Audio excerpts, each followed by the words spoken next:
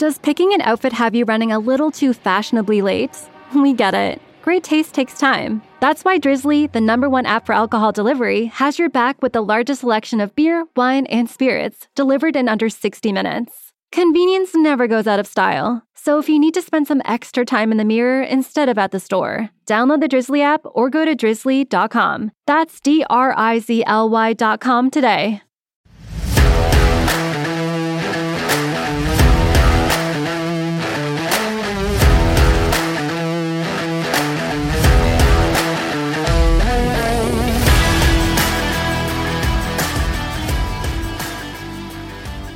Rock is lit. Welcome to Rock is Lit, the podcast that takes listeners on a quest to find the very best rock novels and explore the propulsive energy and raw power of these stories about music, the people who make it, and the characters who love it.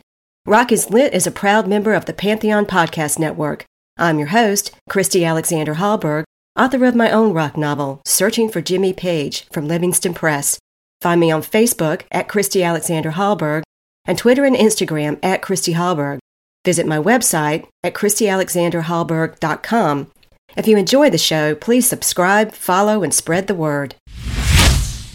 In this episode, Richard Fulko, author of the new novel We Are All Together, is here to take us on a rockin' jaunt through the late 1960s, where we'll encounter several iconic players on the music and literature scene from that era.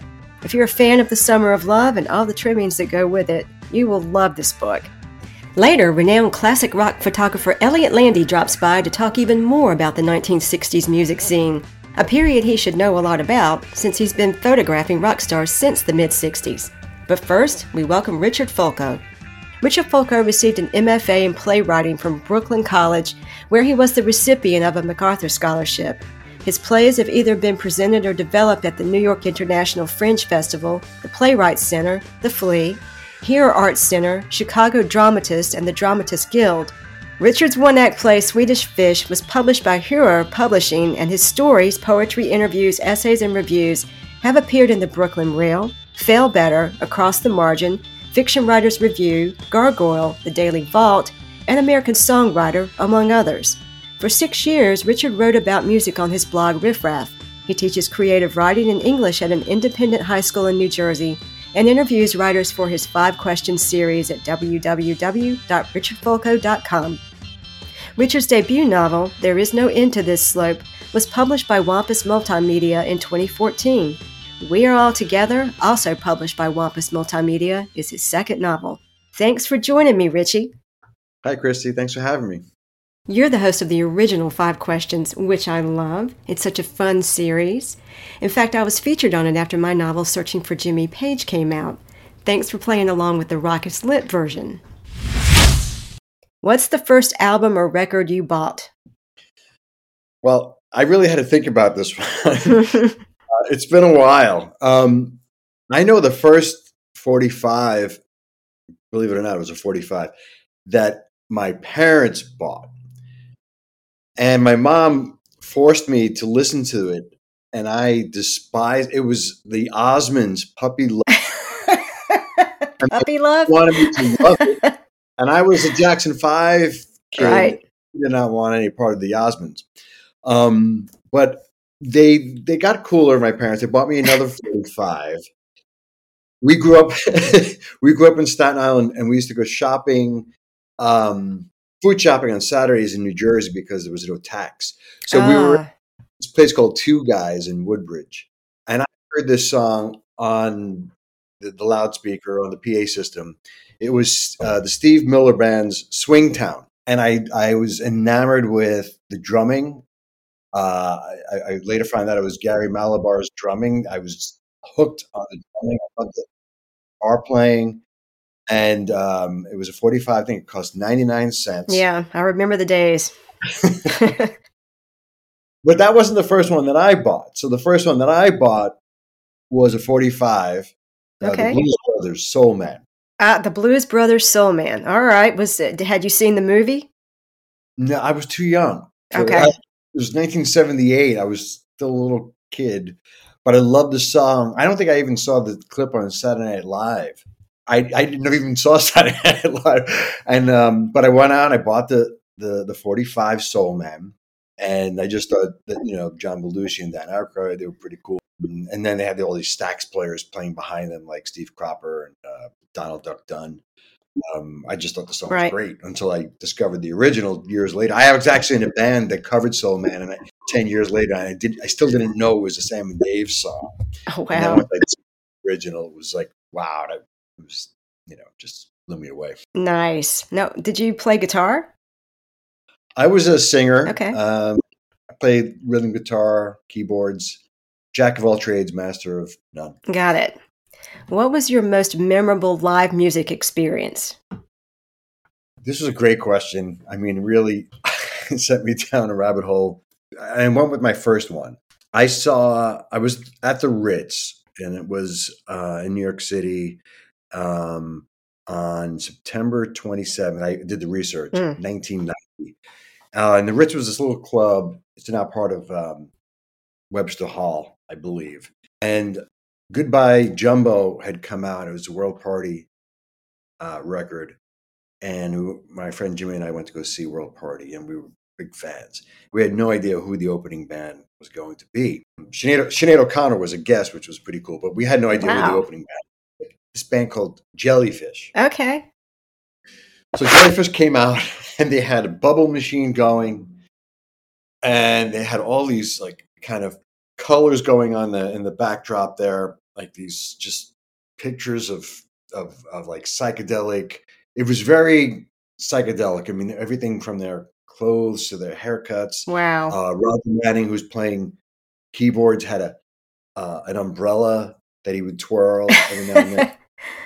And Andy Sturmer was the drummer and the singer, and he played standing up, and he sang, and they just blew us away. Wow. Harmonies were incredible. I know it's hard for you to see the lies behind some mystery. If words could speak, they mean even less. When the king is out of undressed.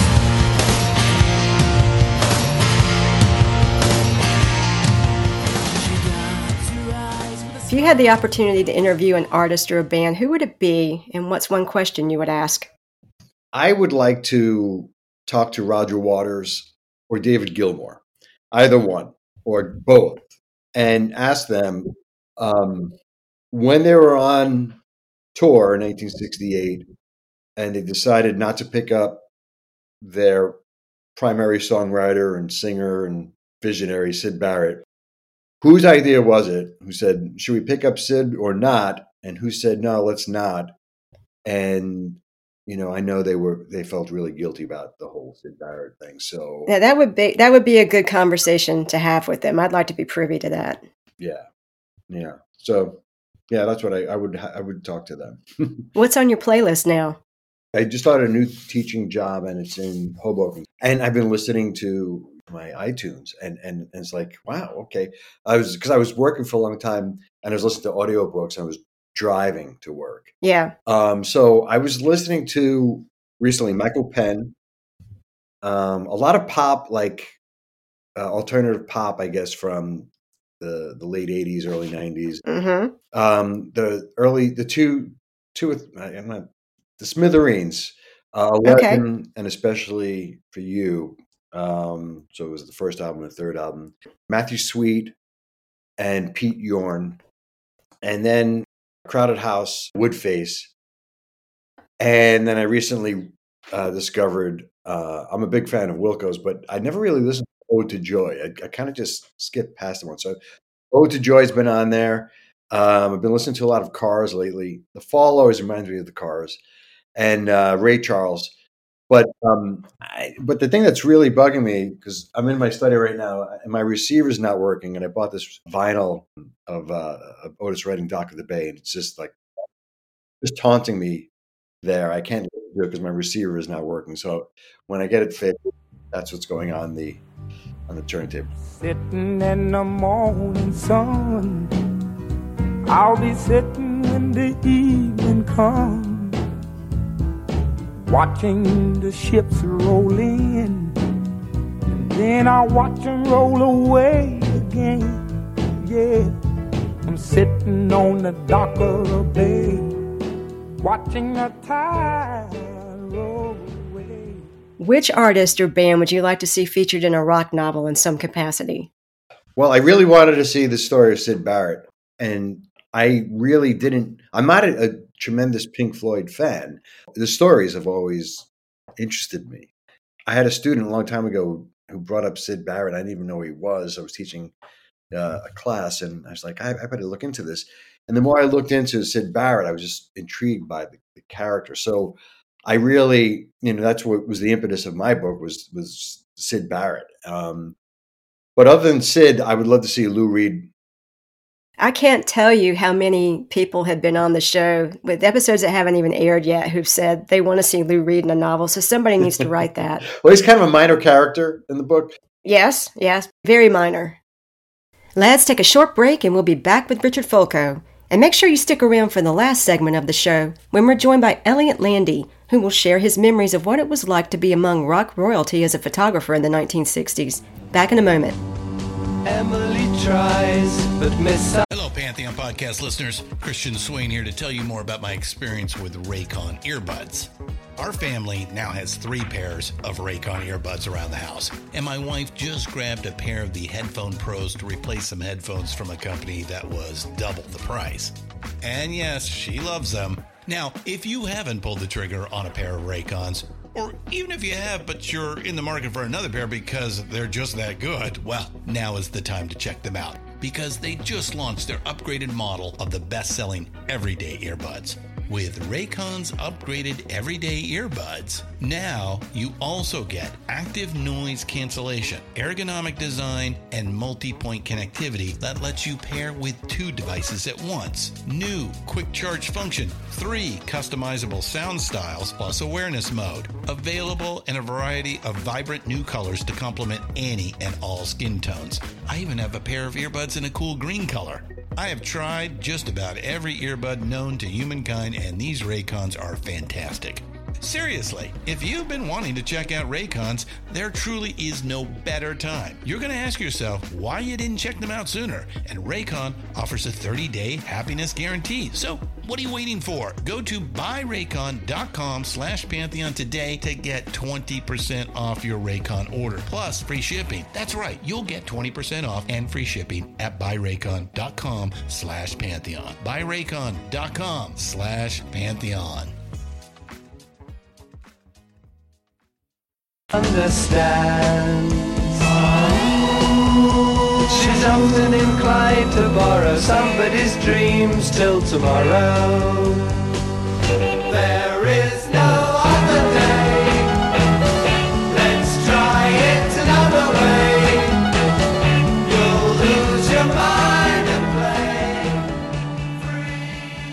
play. This is Richard Fulco, and you're listening to Rock is Lit.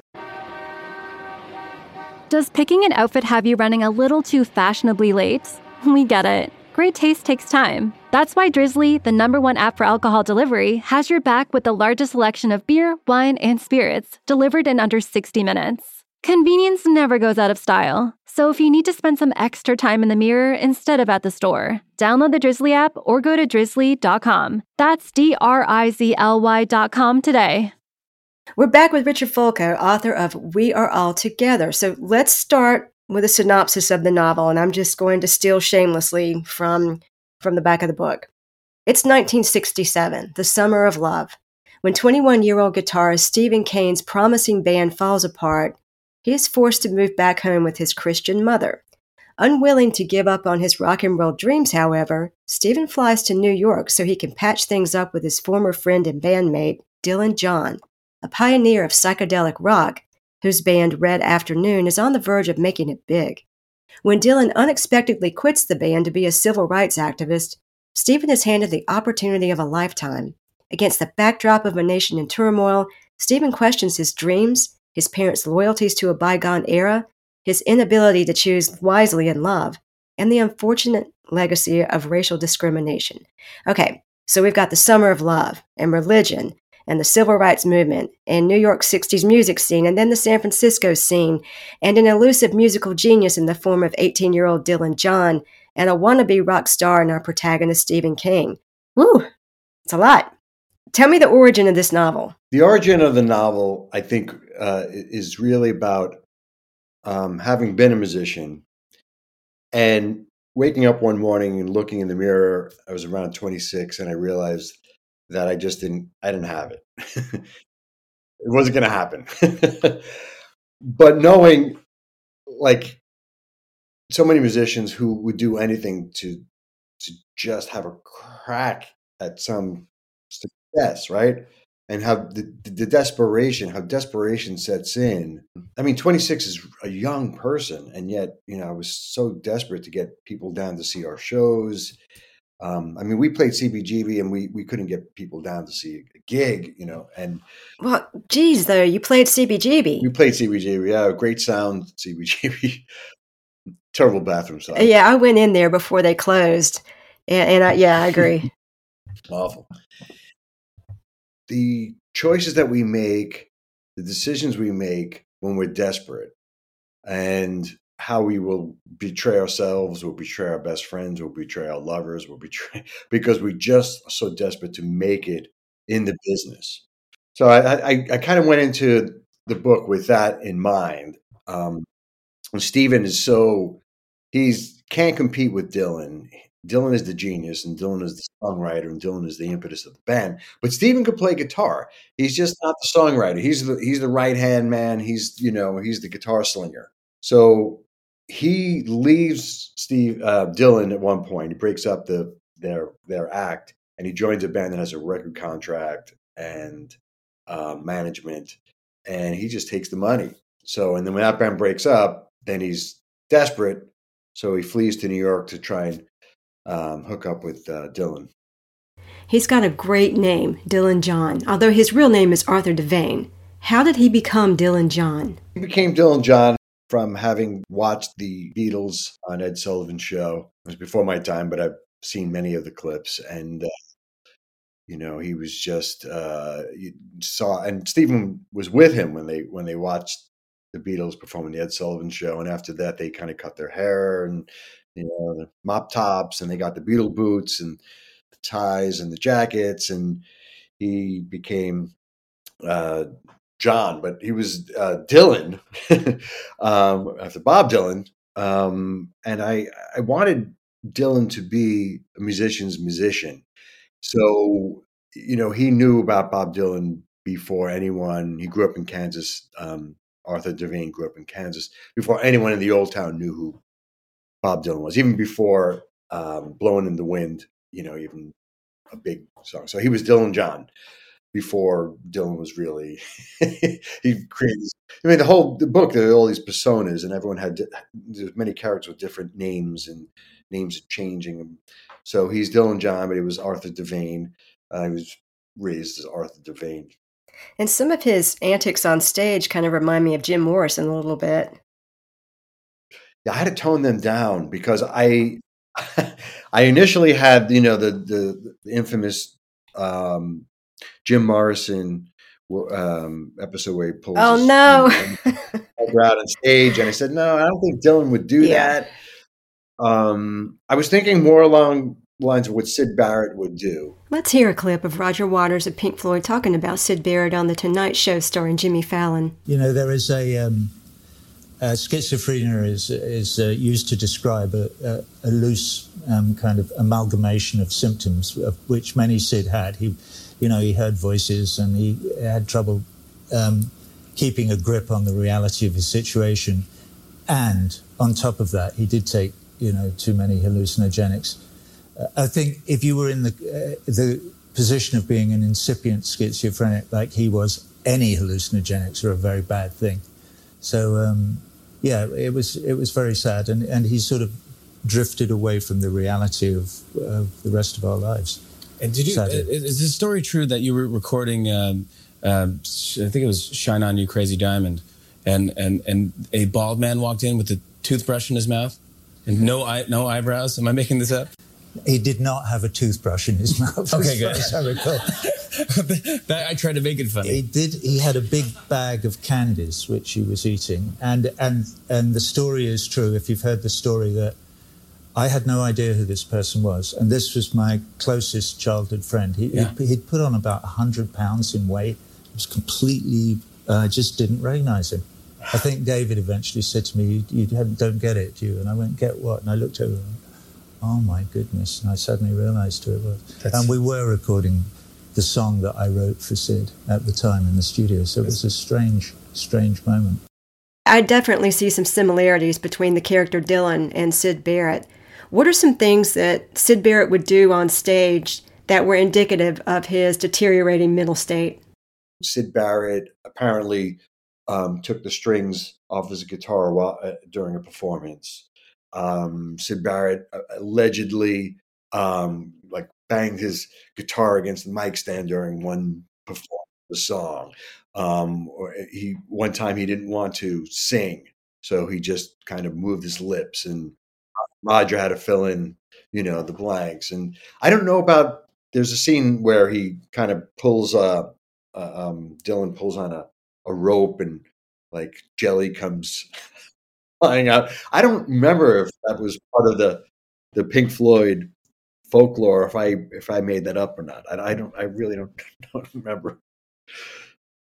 The idea of fame and greatness and having it, capital IT, comes up a lot. Dylan is described as a genius and having it. And there are various other people. The character Emily, who is initially Stephen's girlfriend but winds up married to Dylan, is described as having it. She's an artist. And then there are several other characters, other people. What does having it mean to you?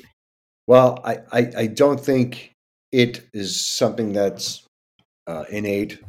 I think it is something that you work toward. And I think it is when you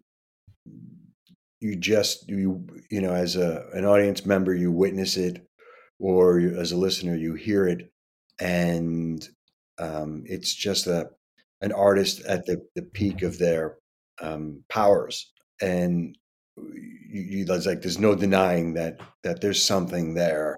You might not love it, you might not be moved by it, but there's no denying that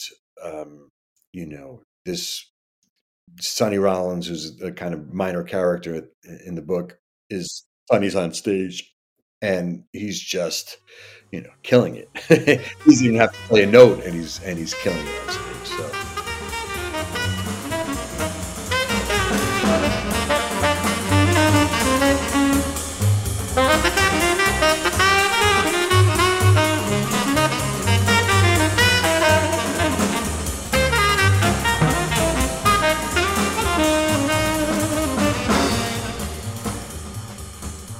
What was sad to me is that Stephen's father and several others constantly tell him he's not great.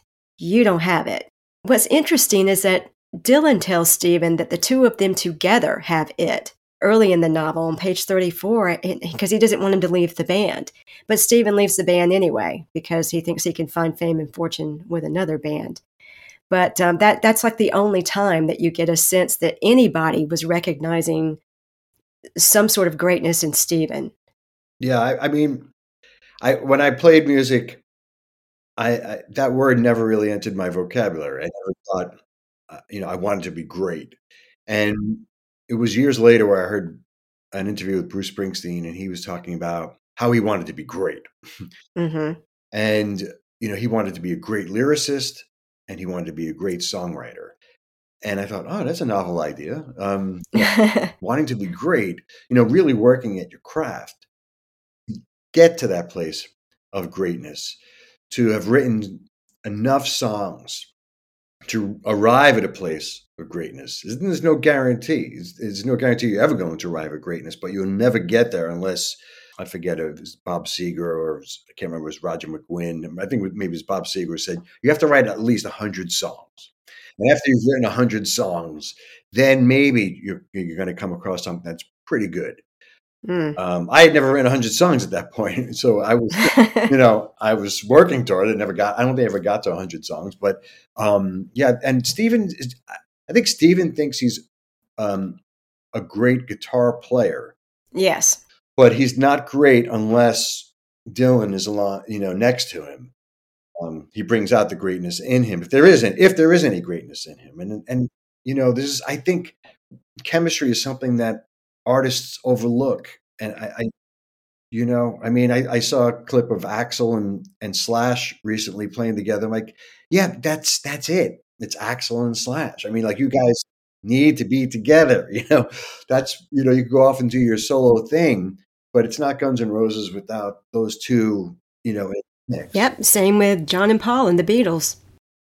Yeah. And one of the things about the Beatles is they knew that. Absolutely. They knew that as young Yeah. men. They knew it as young men. And John didn't want to be Johnny and the Moondogs or whatever, right? It was going to be, we're a band and we're 4 parts, and such credit to them, such, young men knowing that, like, we have something here, but no leader. We're all going to be, driving the ship. So there are several interesting themes that run through the story I want to talk about, and I'm just going to take them one by one. The first one that struck me was the idea of the American dream, that sort of myth that Americans like to believe. And Stephen certainly does. He buys all of that whole thing, hook, line, and sinker. But the American dream and racism in America kind of go together in your novel. And Stephen is kind of in denial about the latter and has sort of a skewed view of the former. So talk about Stephen's concept of the American dream during the first part of the book, because he does evolve. Yeah, I was just looking at buying tickets for Death of a Salesman, and it's going to be Wendell Pierce. It'll be a black cast for Death of a Salesman, and I have to see it. And I think it was from Death of a Salesman where I studied that play about the American dream. And the one thing that Willie misses in that play is that it starts with hard work. And then there's no guarantee that you're ever going to accomplish the American dreams. I don't think Stephen is willing to do the hard work. Dylan is. And so what is the American dream? I mean, I mean, does it exist? And one thing that we've kind of been dealing with over the past, dozen years or so is that, there's the summer of love, and then there's, a long hot summer. Yeah. And, the white narrative is the summer of love. Black folks know it as the long hot summer. I mean, there were more than 100 plus riots during that summer. And, Stephen's kind of oblivious to all of it. There's a section where Stephen is talking with Curtis, who's an African-American man who works the front desk of the Y in New York where Stephen is staying. And they're having this whole exchange.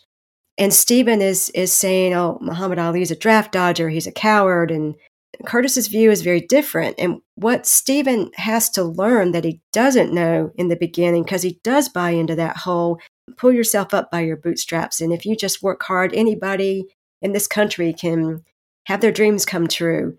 And what he finally comes to realize after a lot of schooling from several people is that the playing field is not even. And that was what he was not understanding. So the American dream is not necessarily attainable for everybody. Yeah, I mean, that Muhammad Ali, his quote, and I won't paraphrase it, I can't speak for Muhammad Ali, but he, his quote was like, why am I going to go fight in Vietnam when I'm in chains here and I'm trying to fight here, right? Yeah. My conscience won't let me go shoot my brother or some darker people or some poor, hungry people in the mud for big, powerful America and shoot them for what? They never called me nigger. They never lynched me. They never put no dogs on me. They never robbed me of my nationality, raped and killed my mother and father. What, I'm going to shoot them for what? How can I go shoot them? Them little poor little black people, little babies and children and women. How can I shoot them poor people? That would just take me to jail. As a white man, I don't know if I really understood that when I was younger. And now I like to think that, I'm limited in my understanding, but I'd like to think that at least I'm trying to understand that people have different experiences in this country. It's not the same experience for everyone. Changing gears a little bit. With the racism comes toxic Christianity. Stephen's mom is very Christian. Then there's the whole Jolly Jokesters cult, which reminded me of Charlie Manson and the family with the whole idea of the race war, and the character Helios, who's the leader of the Jolly Jokesters, used to be a musician, as did Charlie Manson. So there was that kind of symmetry there. But I mean, that idea of toxic, extreme religious views kind of hampering progress, especially in terms of women's rights, LGBTQ rights, and addressing systemic racism, it all felt very timely. So there was a lot that I appreciated about your book. I thought it had something to say about the current situation, not just 1967. There's something wrong with when an adult doesn't question a parent's beliefs. So if you just accept religion because your parents are practicing Catholics, there's something wrong. I mean, you should at some point in your life say, "Is this for me?" It might work for mom and dad, but I'm not sure. Let me see. And if you do the research and you go to church and you read the scriptures and then okay. But if you just accept things because that's the way it's been and that's the way it is in your house, then I think that's very problematic. And that's the case with Stephen. So, he just takes his father's word. I mean, hitch your wagon to the star. If Dylan's going to make it, go with him. And then, then there's other band pops up and there's an opportunity. Drop that deadbeat Dylan John and that hippie, that flaky beatnik, I forget what he calls it, and join and get into the band Cloud Nine because he just listens to his dad, and then it's really a mentor. You're looking for, I think musicians and artists need mentors, and they need honest, supportive mentors. Not Brian Jennings, not the mentor that Red Afternoon has, and not the father that Stephen has as well, and Dylan. I mean, alcoholism is something I write about extensively, and addiction, and how it interferes with relationships. So yeah, there were a lot of fathers, and Helios, as you mentioned, is he's father and lover to his followers, and he is Charles Manson like character. I was thinking about him. I was thinking about Manson, and I was also thinking about Ken Kesey and the Merry Pranksters. I wanted there to be some like kind of menacing. I wanted Helios to be menacing, but I also wanted there to be some of this like wacky Merry Prankster, shenanigans that also ensue. I love that they have the Kool-Aid that they're passing around. So you definitely think of the Merry Pranksters there too. Let's talk about the title, We Are All Together, because I'm flashing on the Beatles song, I Am the Walrus. I am he as you are he, as you are me, and we are all together.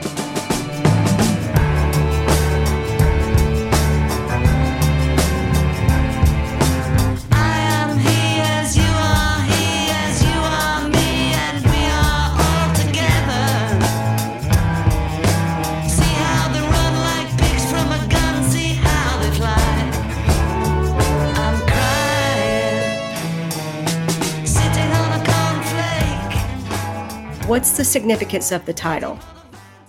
First of all, I love I Am the Walrus. I always love Me that too. song. It's just, lyrically, just like when I heard it as a young musician, it just blew my mind. It opened up, so poetic, but it was also John, like just putting words together and doing John things, and so you hear that line, and it almost like reflects like all you need is love and flower power, and here we are, we're all together, and of course we are all together in this great big mess, chaos, right? That we are together, but there is some irony to it. Are we really all together? And like we mentioned, the past 6 years or so, we're in a very very polarized. Absolutely. Let's talk about some of the iconic figures that Stephen encounters in this book. You're talking about Stephen wondering, is this art or is it just performance art? He kind of has that reaction when he sees the Velvet Underground with Nico at the factory. When he encounters Andy Warhol, he's not very impressed. That whole scene is amazing. And I think it's I don't know, I think it's a two-parter because eventually Dylan and Emily wind up making a film for Andy Warhol that winds up being kind of, oh, how do I put it? Sort of porno-like. I mean, wow. Yeah, but so there's Stephen in there encountering all of these folks. And then we have Red Afternoon playing at the Monterey Pop Festival, for God's sake. They're playing at the Monterey Pop Festival. So he's sitting next to Mama Cass in the audience and watching Janis Joplin and Big Brother and the Holding Company perform. And I love what you were saying earlier about, when you see a live performance and everything is working and with the audience and the artist and it's a spiritual experience. That's what he feels watching Janis Joplin. It's like a spiritual experience for him. And I want somebody to tell me, come on. Tell me why. Oh, tell me why. Oh, baby, tell me why love. Honey, why love is like. Well, it's like a ball and in a chain.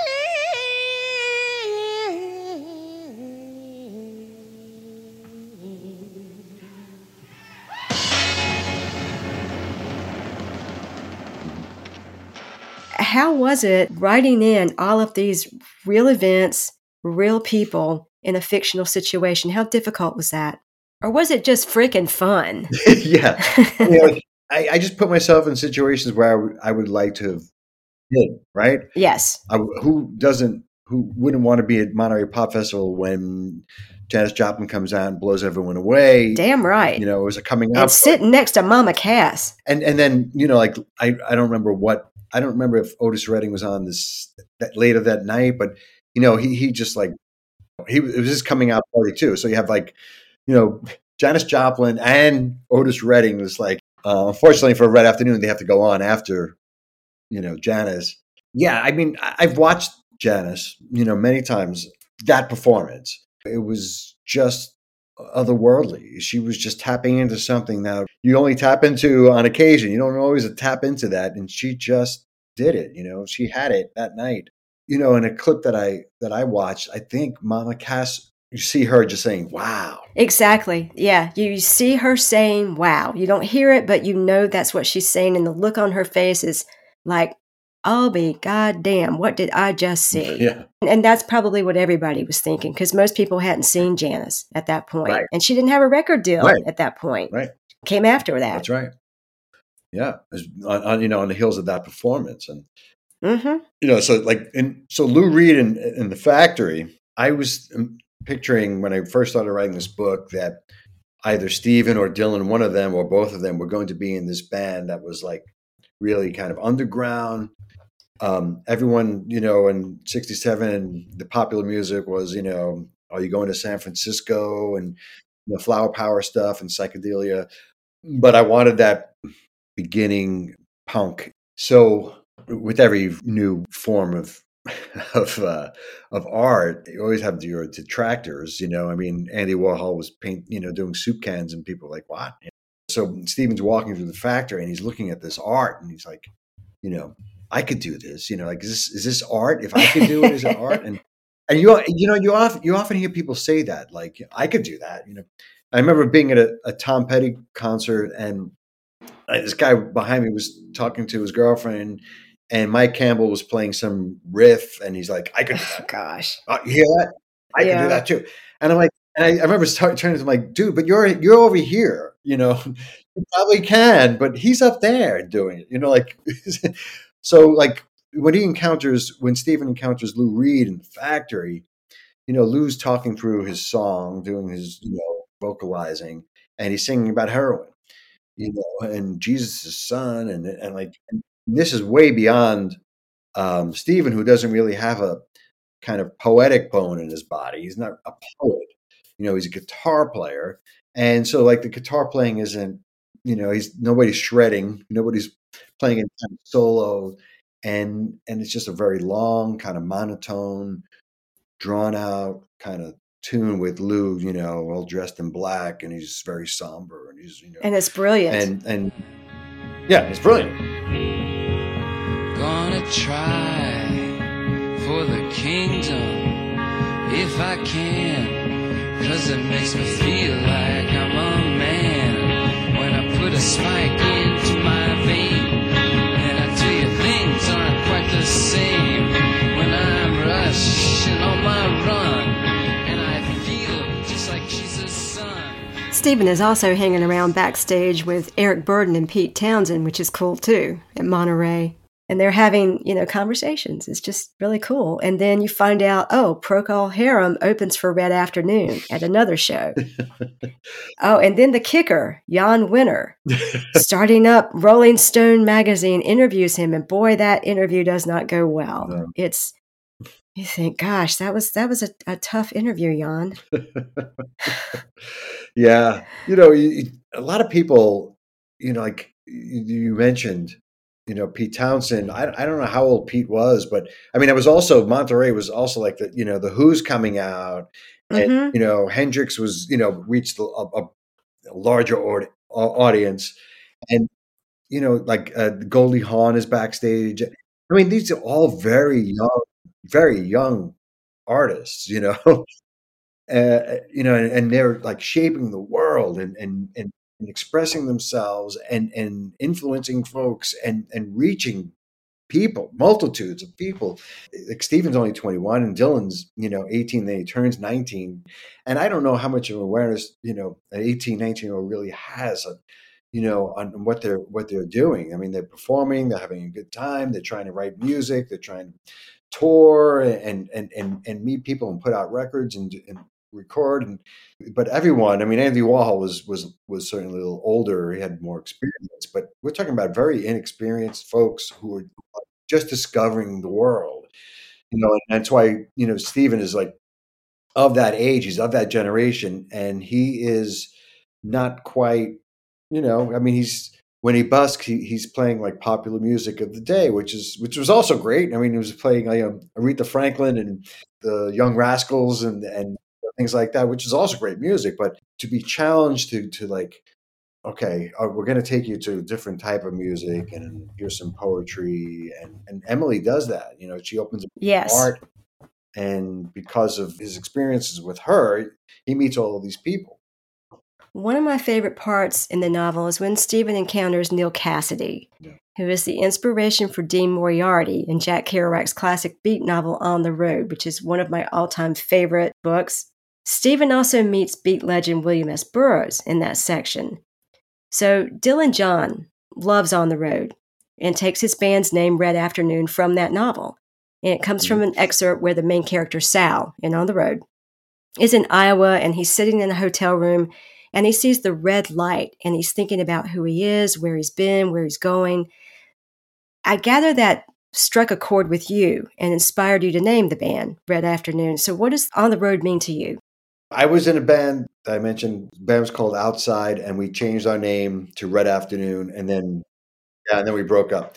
So that name has been around for almost 30 years in my head. And I read the book around 30 years ago.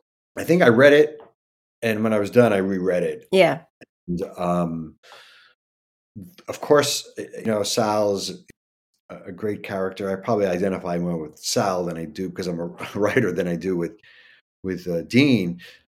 But I mean, if you're going to go partying, you're going to call up Dean and where he's going that night. The Neil Cassidy thing, that wasn't planned at all. So once I had Neil in the book, I was like, well, he's got to go see, William S. Burroughs, and then William S. Burroughs and his history of addiction. But then I also discovered that, Paul McCartney was interested in Burroughs' poetry and his cut-up album that he put out. Yeah. And then McCartney actually loaned William S. Burroughs a musical equipment so he could do his cut-ups and his music. I was like, wow, all these connections to the Beatles. And the Beatles, they're really large presence in the book. So everything kind of comes back to them. I mean, Jack Kerouac and On the Road is a jazz book, right? Kerouac did not like the hippies. He was a jazz guy. So my experience of On the Road it shaped my life. It changed my life. It did something to my writing and to my point of view and my approach to writing and to reading. Then I taught the book a few times, and it always reaches one or two students who just can't put it down, and they just are, his spontaneous prose just does a number on them, and they, like me as a young reader. And so, I mean, Kerouac, I don't know if I'd ever want to hang out with Kerouac because I couldn't keep up with him with the drinking. Richie, you said in an interview I read recently, I'm obsessed with music. I've been more influenced by 3-minute songs than I've ever been by a teacher, a preacher, a friend, Pulitzer Prize winning novelist, or anything like that, which I get. When did your obsession with music begin? Immediately. When I was 5, I was always writing lyrics, just like melodies and lyrics. And my parents listened to a lot of old rock and roll. So that was what I heard in the house. I heard old rock and roll, doo-wop. I listened to Frank Sinatra. My dad listened to a lot of classical music, and there was a lot of opera in my house. And I liked all of it. Not the opera so much, but the classical music and the rock and roll and Frank Sinatra. Actually, I really love Frank Sinatra. Oh yeah. But yeah, that's when it began. It began when I was 5, and was writing lyrics and poetry, and then just like playing guitar, learning how to play guitar. And then I would say probably when the Monkees had their run and they came back. Remember they kind of came back on in reruns. Here we come, walking down the street. We get funniest looks from everyone we meet. Hey, we're the Monkees, and people say we monkey around, but we're too busy singing to put anybody down. We're just trying to be friendly. I come and watch, sing and play. So I didn't see them in their original, 67, 68, those years. I saw them. The show came back on MTV in the late 80s, and that's when I watched it. Late 80s. I think it might have been earlier because I was young. I was really young, and I was Mike. Yeah, because I think it did. You're right. It did come back in the late 80s because they kind of reunited and they went on tour, and they were, the four of them. But I mean, I owe a lot to the Monkees. I loved them. Hey folks, Stefan Shirazi and Renee Richardson here from the Metallica Report. And we are proud members of the Pantheon podcast family, where the best of music and podcasts unite. We've got something pretty cool for you. We're giving away an exclusive Metallica merch package worth over $250. That's a whole lot of Scary Guys, Skulls, M72, and other sought-after Metallica swag. And we've made it easy for you to win. Follow and share the Metallica Report, and you're in the game. Go to pantheonpodcast.com/Metallica, enter your email, and hit that button to be entered to win. And just like that, you're eligible for our monthly exclusive Metallica merch package. And guess what, rockers? You can enter every month, so just do it. And while we love our global brothers and sisters, the lawyers won't let us ship outside the U.S. And on that cheery, happy Monkees last note, Richie, thanks so much for being on the show. Keep up with Richard Fulco at his website, richardfulco.com, where you can purchase a copy of his books, including his new novel, We Are All Together. You can also find him on Twitter and Instagram at Richard Fulco. Don't go away, because after another short break, we'll be joined by celebrated music photographer Elliot Landy. Over bridge of sights, to rest my eyes in shades of green, under dreaming spires, to Ichiku Park, that's where I've been. What did you do there? I got high. What did you feel there? When I cried. Which why the tears there? Tell you why. It's all too. This is Elliot Landy, and you're listening to Rock is Lit. That cold case you're listening to? Nasty stuff. But you know what else is a crime? Missing even a moment of whatever you're doing to go on a drink run. Luckily, there's Drizzly, the #1 app for alcohol delivery. With Drizzly, you can compare prices on the biggest selection of beer, wine, and spirits, then get them delivered in under 60 minutes. So download the Drizzly app or go to drizzly.com. That's DRIZLY.com today. We're back with more Rock is Lit. I'm excited to welcome Elliot Landy to the show. Best known for his classic rock photographs, Elliot Landy was one of the first music photographers to be recognized as an artist. His celebrated works include album cover photographs for Bob Dylan's Nashville Skyline, the band's Music from Big Pink and the Band album, and Van Morrison's Moondance. He's also taken portraits of such rock icons as Janis Joplin, Jimi Hendrix, Jim Morrison, etc. He was the official photographer of the 1969 Woodstock Festival. Since 1967, Elliot's work has been exhibited in galleries and museums worldwide and published on covers of major U.S. and international magazines and newspapers, including the New York Times, Life, Rolling Stone, and the Saturday Evening Post. He has published 11 books of his photographs, including The Band Photographs 1968 through 1969, which was the highest Kickstarter-funded photographic book in history at that time. He's also the architect of a new app, Landy Vision, which blends still and moving imagery with music to create a new type of interactive sound and visual experience. And Elliot has a new book out entitled Photographs of Janis Joplin on the Road and on Stage, featuring 129 photos, including 100 unpublished, accompanied by Janis's own words from recorded interviews by David Dalton of Rolling Stone magazine. Welcome to Rock is Lit, Elliot, and congrats on the new book. Thank you. That was a really nice introduction. It covered all the essentials. Oh, well, you're quite impressive, and you've had quite a career. Elliot, as you know, the focus of this episode is Richard Folko's new novel, We Are All Together, about an aspiring musician in 1967. And we're going to talk about your experiences as a rock photographer during that very time period. But first, let's get a little of your backstory. In the early stage of your career, you were photographing New York actors. You landed a job as a photographer at the New York Film Festival at one point, which led to a gig as a photographer on a Danish film that took you to Denmark, your first time out of the country. And you found your first real success there. In fact, you could have stayed on in Denmark and worked on more films. How did you go from that to returning to America to take pictures of musicians, especially musicians who, like many of the folks who make cameos in Richard's novel, became icons? I decided I was going to go home and do something about the Vietnam War. So I came home to New York, and I still had the apartment. And I started photographing peace demonstrations and tried to show the pictures. Like I had some photographs. There was one against South African diamond mines, and the police, and there was a man on crutches who was one of the demonstrators, and it was a very peaceful demonstration, not a lot of people, and the police came and just started pushing everybody around and then chasing everybody away, and this guy on crutches couldn't run very fast, so they caught up with him and they beat him to the ground, and they were hitting him while he was on the ground. So I had photographs of that, just a few, because they would hit me also, actually. And I took them up to the Associated Press, which is the news syndication for newspapers all over the world, thinking that, wow, they would be interested in these pictures. And they weren't at all. And they said, no, we don't use these kind of pictures, something like that. You know, they didn't want to report.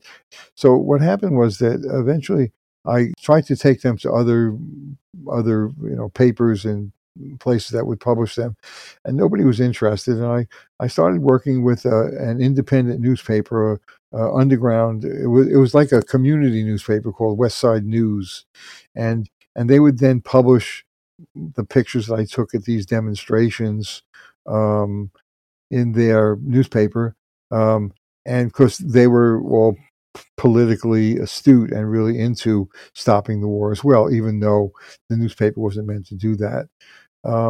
So that was where really my first pictures were published in this the West Side News. And in the beginning, they were publishing the pictures themselves, and then after a while, they started to crop them and they started to put them together, like just like a small grouping of them, and not how I wanted my pictures to be published. So anyway, I found out about another newspaper called The Rat, subterranean news, underground. They were underground newspapers. So I was taking pictures and getting really nice double-page spreads, and I became the photo editor, and I was really able to publish what I felt were my best pictures there. So that was great. So one night after we put the paper to bed, their office was in the East Village of New York City, and I was walking on the street and I saw a theater marquee that said Country Joe and the Fish. All right. And underneath it said Light Show. I said to my friends there, I said, "What's that?" And they didn't know what it was either. Yeah, come on, all of you big strong men. Uncle Sam needs your help again. He's got himself in a terrible jam. Way down yonder in Vietnam. So put down your books and pick up a gun. We're gonna have a whole lot of fun. And it's 1, 2, 3. What are we fighting for? Don't ask me, I don't give a damn. Next stop is Vietnam. And I had my camera bag with me. I walked over to the box office to just find out what it was. And I heard the music coming from inside when I walked over, right? And I asked what was happening inside. And I had the paper had New York City press passes, which allowed me to go to these demonstrations and not get hit by the police and to stand where I wanted to take pictures. And after a while, after a number of demonstrations, they did start hitting photographers also. But at that point, they hadn't started that yet. The police, I mean, pushing photographers away and then hitting some. So anyway, I showed her the press pass, and she let me go in. And I walk in, and in front of me is this incredible light show, this beautiful, which I'll explain in a minute, and then this rock music, Country Joe and the Fish rock music, and it was the experience I'd never had before, and what a light show was like 4 or 5 people standing behind the stage and doing different things. They were doing whatever they wanted to do, keeping time with the music. So some had a movie projector that they were projecting films, and some had a slide projector, and some had these oil overhead projectors, they're called, where you mix you mix oil and water, like colored oils and colored water, and in a plate, and you tap the plate up and down on the light source and to keep time to the music. And all these things and they had 2 or 3 of those people there, and everything was getting mixed up with each other. So really what you were having were visual musicians that were playing light experiences with the music.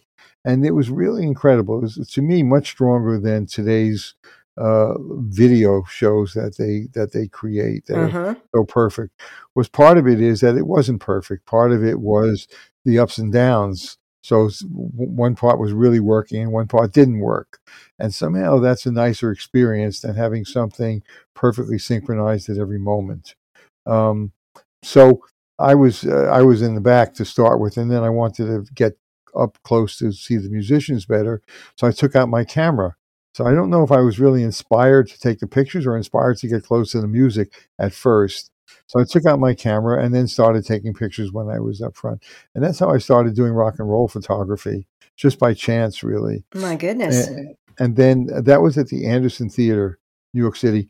And so then 2 weeks later was the next concert. And the next concert was Janis Joplin. Oh, my gosh. Was Big Brother and the Holding Company, starring Janis Joplin. She wasn't the star then. She was part of the band. And so I went to that. And because I had the camera, after the show, they just let me go upstairs to the dressing room. There That's were no incredible. guards there, and so I got up to the dressing room, and there was Janis and the guys in Big Brother, and a couple of other people. Ed Sanders was there, different music people, and when I photographed, and still do that as much as possible. I don't like to engage with who I'm photographing. I'd like to let them be who they are and capture that in some way. So when I was in the dressing room, I didn't introduce myself. I didn't say anything. Maybe they said, "Who are you photographing for?" Something like that. And maybe I said the Rat, which I'm sure they had no idea what that was. So I was what they call a fly on the wall. I didn't get in the way. And I got friendly with them from, just talking slightly to that. And a few weeks later, they had a gig at the Fillmore East in New York City, which is one of Bill Graham's first theater in New York. And that was opening night of the Fillmore East. So Big Brother was playing, and Tim Buckley and love Tim Buckley and Albert King. Me too. I really loved Tim Buckley also. I lit my purest candle close to my window, hoping it would catch the eye of any vagabond who passed it by. And I waited in my fleeting house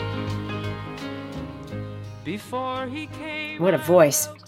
So I got friendly enough to hang out with them a little bit, and we were taking a cab home one night. We were all sharing a cab, and Janice and 2 or 3 of the other guys, it was one of these big New York cabs that can seat 5 people at a time in the back, and they were going to a party, and they asked me if I wanted to come with them, and I didn't for some reason. I don't know why. Whoa.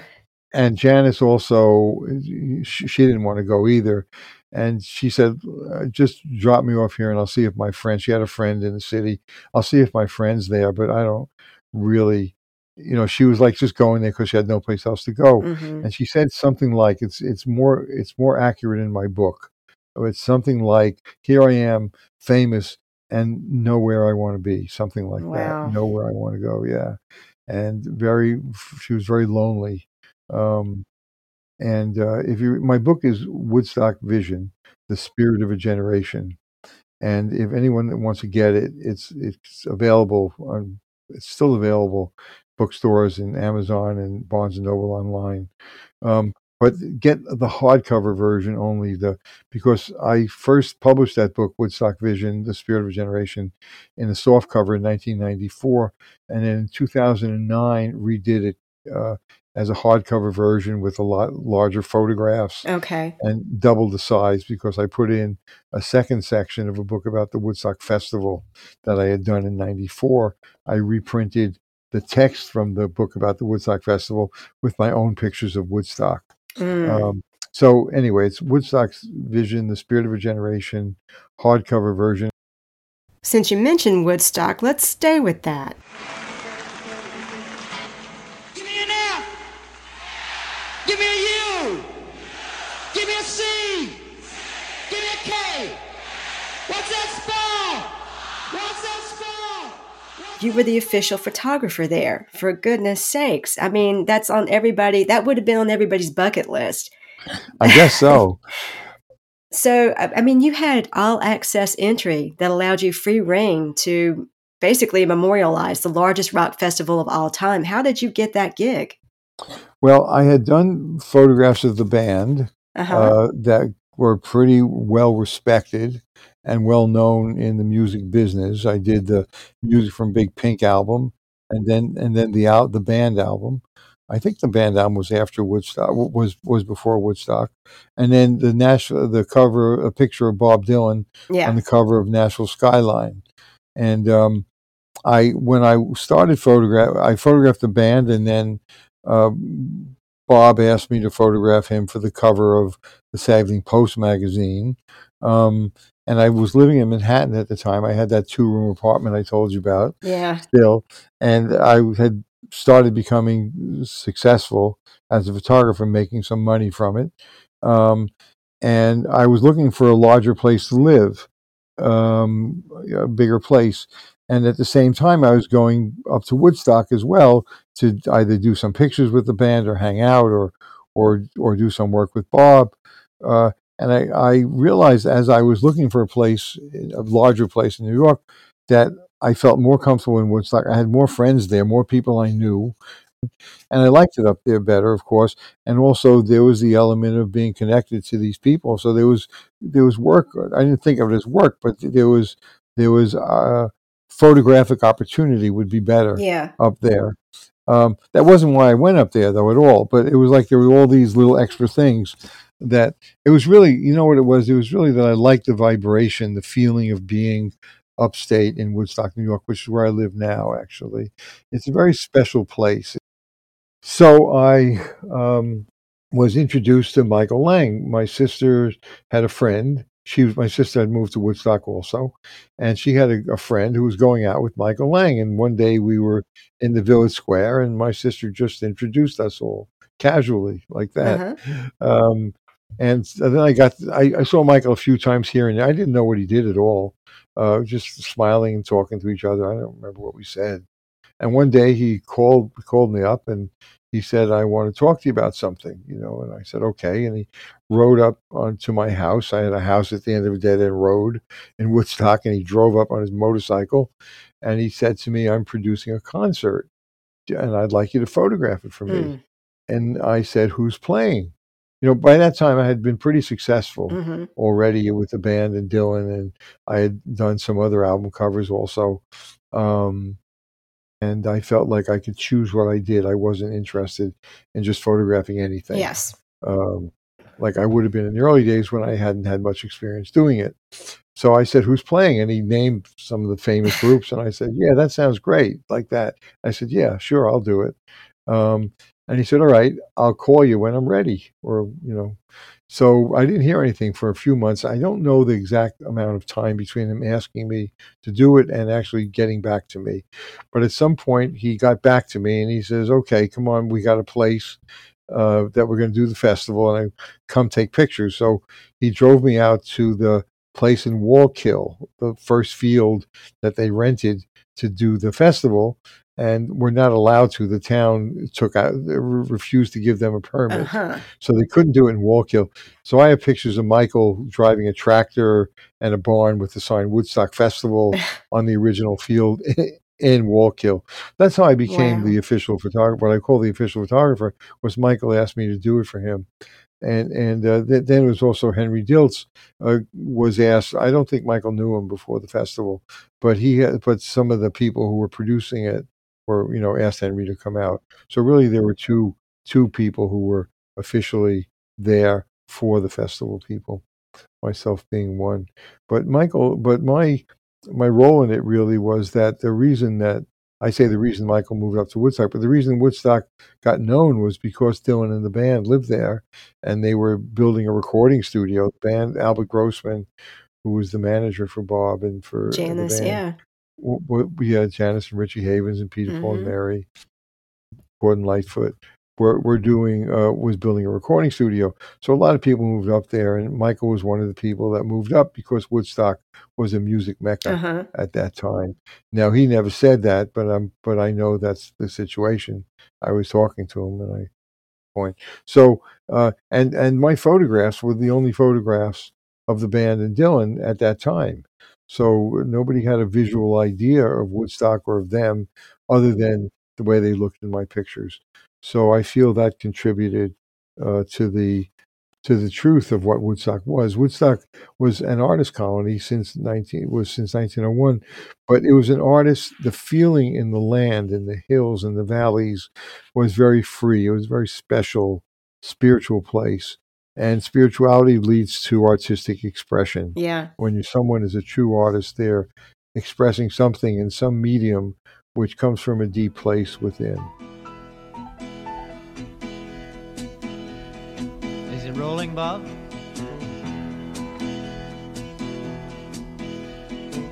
To be alone with you, just you and me. Now won't you tell me true? Ain't that the way it ought to be? To hold each other tight. I love this quote of yours. To capture a flickering moment of joyous experience and share it with others. That was the reason I began photographing in the first place. And that is still the reason I take pictures today. So let's talk about capturing a flickering moment of joyous experience. Take me back to being at that Woodstock Festival those 3 days. What was that like as both a photographer and as a human being? Were you aware of how amazing this was? I was not. Nobody was. I mean, no, I was aware of how amazing it was, yes, but I wasn't aware of its historical significance. That's what I mean. Nobody realized that 50 years later, it would be the defining moment of American history. And my point for the way I look at life as a spiritual progression, Woodstock, the way people treated each other and what happened there was a spiritual moment in time. That 500,000 people under dire circumstances. I mean, it rained, it was cold, it was muddy, and it was cold until they dried off. I mean, and there could have been not enough food there, but people at the hog farm fed everybody. It's a beautiful story. What we have in mind is breakfast in bed for 400,000. Now, it's not going to be steak and eggs or anything, but it's going to be good food, and we're going to get it to you. It's not just the hog farm either. It's like the Ojai Mountain family and the pranksters and everybody else that has volunteered and put in their time into the free kitchens. In fact, it's everybody. We're all feeding each other. And the two guys, John Roberts and Joe Rosenman, who financed it, they had trust funds. They inherited their money, and they invested in Woodstock as a money-making venture, also something nice to do. But they made choices to pay the bands and make sure the festival went on rather than just close up shop and walk away from it. And they risked their own fortunes to do it, which is how spiritual is that, without their self-sacrifice and the willingness to lose everything, it wouldn't have happened like that. Because of the film, it would have been forgotten, well, not forgotten, but not really known, except for the film. So if you see Woodstock, try and see the very first version of it. The 1969 documentary directed by Michael Wadley, no matter how, how long they made it, it's really worth seeing. It's an amazing experience. Well, I came upon the child of God. He was walking along the road, and I asked him, tell me, where are you going? He told me. Said, I'm going down to Leicester Spa, gonna join in a rock and roll band. Got to get back to the... Do you have any last thoughts about your time as a rock photographer? I know it wasn't really all that long. It was only a few years, 2 or 3 years. My intention was not to photograph rock and roll people and not to make money, although I needed to make money from it. But it was not to make money. It was just to share the spirit of the new culture, of a culture that allowed freedom of self-expression. The idea of the 60s, to share the 60s culture, the idea of the 60s was to do your own thing, which meant to find out what you wanted to do and then find a way to do it in life rather than doing a job that you didn't like or just did only for the money.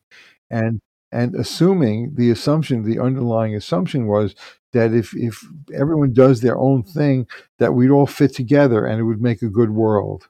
And smoking grass was also a visionary thing to do. You were able to really tune into yourself and really have fun, certainly a certain kind of fun and freedom. And a whole lot of the music that we all loved and still love comes from people who are high and being inspired by it. And that was very illegal in those years, but you would go down to the Fillmore and people would offer you a joint, and everybody was connected to each other. And my intention, my feeling when I was publishing those photographs was that I was proselytizing for a new culture, for a new way to be, for a new way to experience other people, to reject the culture that had brought us the war and racial prejudice, bigotry against women. The whole the way women were treated by men, not all men, of course. So that's what I felt like I was doing, was showing the richness and the beauty of Jimi Hendrix and Jim Morrison and Janis Joplin and these wonderful, and the music and light shows and so on, to bring people into this culture, come down and try it out, be part of this thing. Elliot, thanks so much for being on the show and for sharing your memories of such a turbulent but in so many ways magical period in time. A period that Richard Fulco does a great job capturing in his novel We Are All Together. Pick up a copy of We Are All Together at your local indie bookstore or wherever you buy books. Find out more about Elliot Landy at his website, www.elliottlandy.com, where you can buy all of his books, including his book on Woodstock and his new release, Photographs of Janis Joplin on the Road and on Stage. You can also find Elliot on Instagram at Elliot_Landy_photography. In the spirit of this episode, peace and love to all you groovy lit listeners. Oh, and drinks are on Pearl.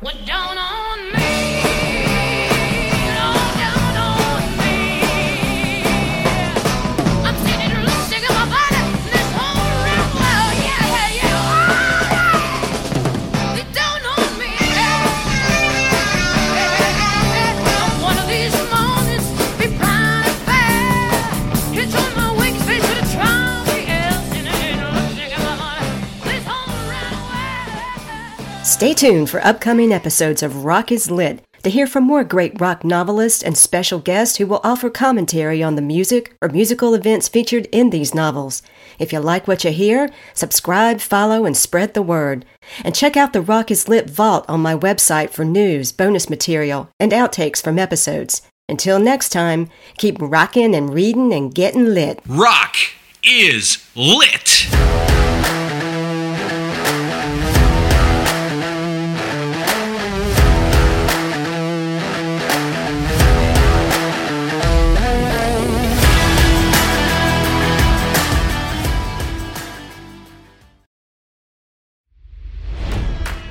It's NFL draft season, and that means it's time to start thinking about fantasy football. FantasyPoints.com features industry-leading experts and prognosticators using proprietary hand-charted data to help you score more fantasy points. FantasyPoints.com is the place to go for whatever kind of fantasy football you play. Whether you play fantasy football, daily fantasy sports, or do a little bit of everything, Fantasy Points has the meticulously researched content to guide you to victory. And why wait for the fall? Fantasy Points also covers the new spring football league, the UFL. Join the guru, John Hansen, Scott Barrett, Joe Dolan, and other massive names in the fantasy football universe with an exclusive offer. Use code Pantheon for 15% off any Fantasy Points package, including the all-in package, with access to every article, tool, and data nugget that Fantasy Points has to offer. That's FantasyPoints.com and code Pantheon for 15% off at Fantasy Points. FantasyPoints.com, code Pantheon. Score more fantasy points.